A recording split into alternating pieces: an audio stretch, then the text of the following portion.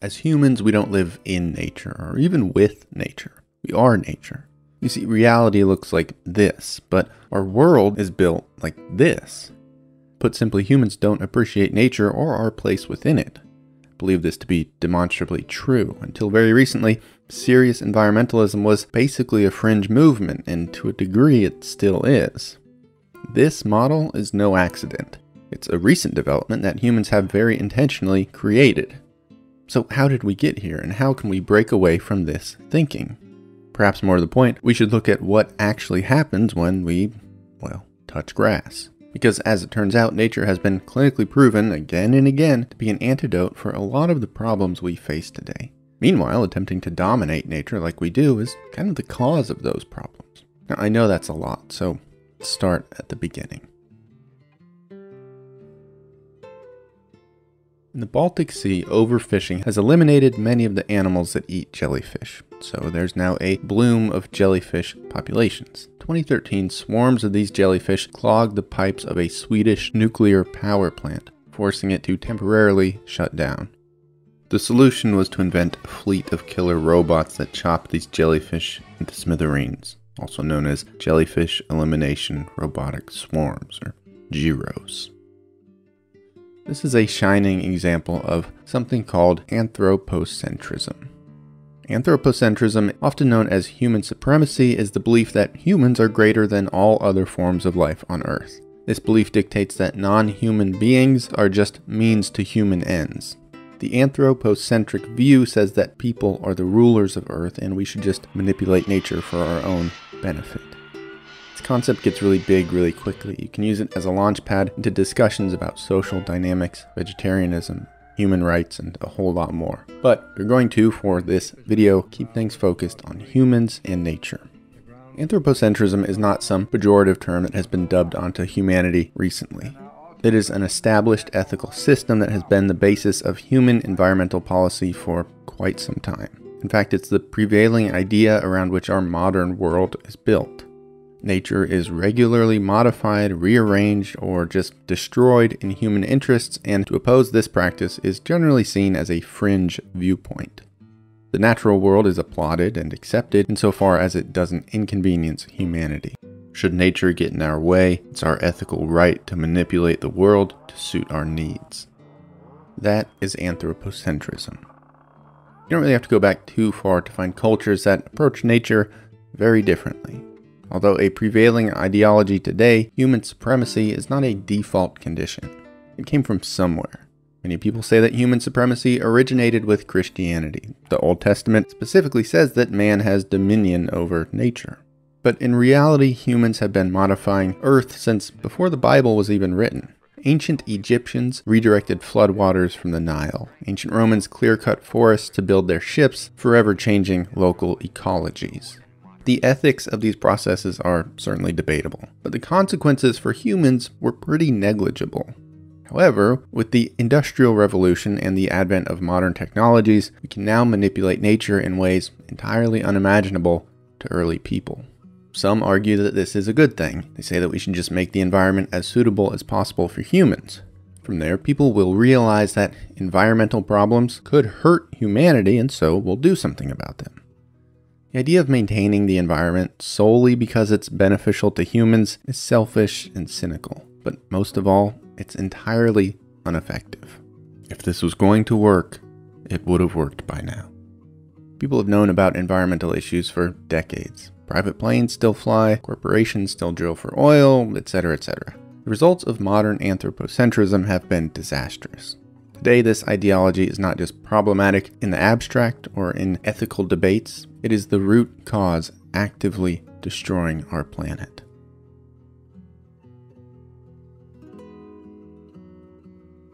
Anthropocentrism is, in essence, hubris, arrogance. This arrogance has become such a core part of our society that nature has been rebranded to resources. Now it's just stuff. And it's a lot easier to destroy stuff than to destroy a diverse, living, breathing collection of life. Perhaps if we did not consider nature as beneath humans, we would have a harder time destroying it. At the very least, we could enter a symbiotic relationship with the natural world rather than an instrumental one where we just use non-human life to suit our own needs. The instrumental state of nature within anthropocentrism puts humans over here and nature over there. This distance basically others nature into something to be feared, and generally speaking, when humans fear things, we destroy them. Take, for example, the shark. Sharks pose no significant statistical danger to humans. Yet we fear them because they are monsters who eat humans, and we are humans. So every year we massacre sharks by the millions. Because we live in an anthropocentric world, being concerned about this is basically a fringe cause.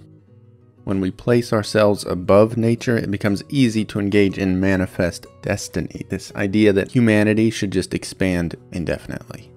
You see, limitations on human expansion can come from two places: a respect for other non-human life, or external resistance preventing us from expanding. Anthropocentrism obviously eliminates the former.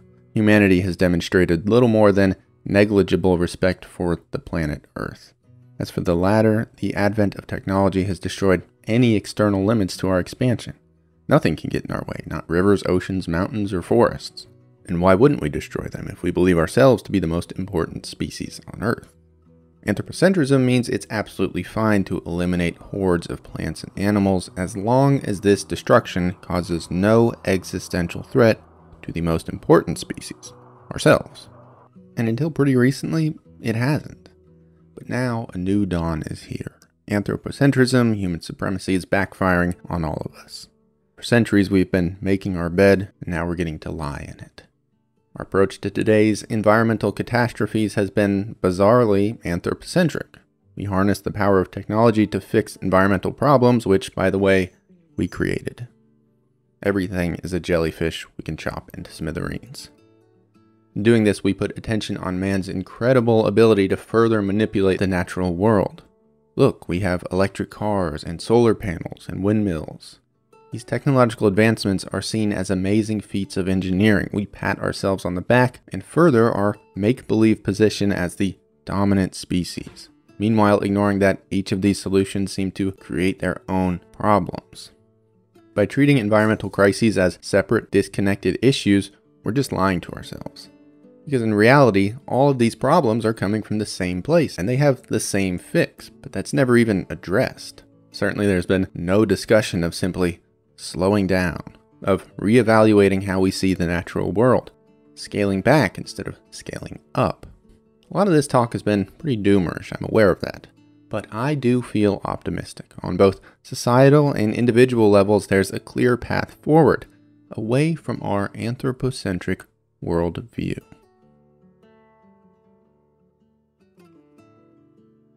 You see, the human superiority complex is incredibly simple to dismantle. Even on the most foundational level, anthropocentrism just doesn't really make sense. The idea says that we should use the planet as basically a resource to serve humans.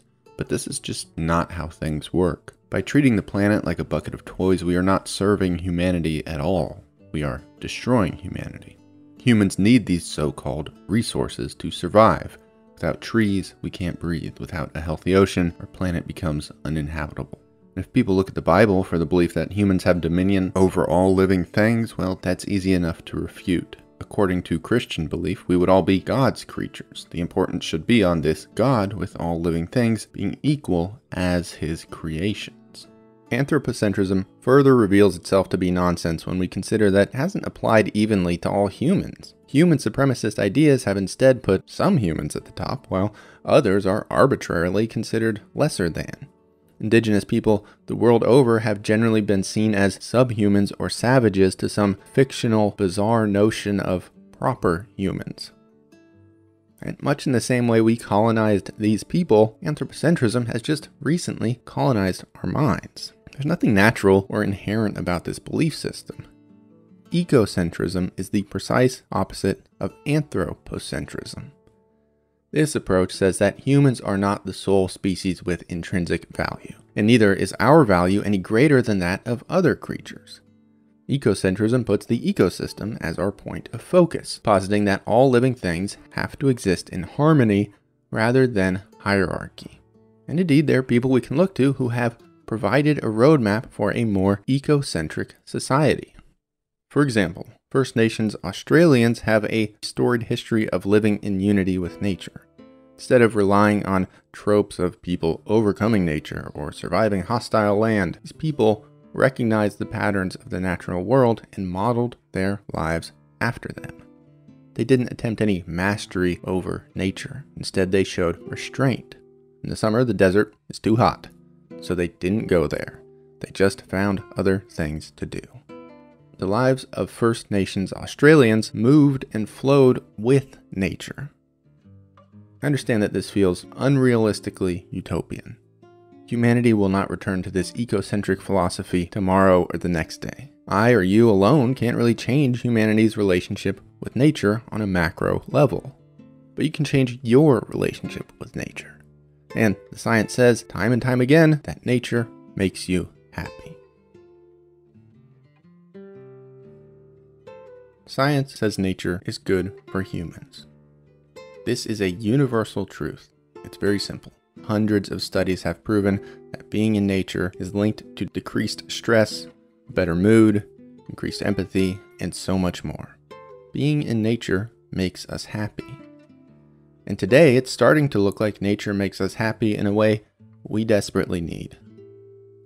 Nature can be an antidote to one of our biggest modern problems, attention spans. I have a whole video about attention spans. If you're interested, check it out here. Attention restoration theory, or ART, is an idea that says our modern mental fatigue comes from an inability to direct our attention in any meaningful way. Basically, there's so much stimuli, we're all burnt out. According to ART, natural environments provide the exact opposite of this. They're still, quiet, and rarely feature anything that demands attention. Clouds in the sky, leaves in the breeze, or water in a stream. These things are beautiful, but they do not require immediate attention. Instead, we are free to effortlessly admire them at our own pace. Again, the polar opposite of more contemporary, man-made stimuli. This experience basically serves as a reset button. Nature lifts the burdens of the modern world off our shoulders. As we sit and look at these natural landscapes, our mind reverts to a default mode. Our brains can wander as they please, relaxing the incessant need for intense concentration that modern life demands. Repeating this process could meaningfully reset our capacity to pay attention to things. You see, ultimately, human supremacy is a delusion. No matter how hard we try, nature will win every time. We are part of the natural world, so when we destroy our planet, we only destroy ourselves. We make our planet inhospitable to us, and then we sit around fantasizing about colonizing Mars. So what if we colonize Mars? Then what?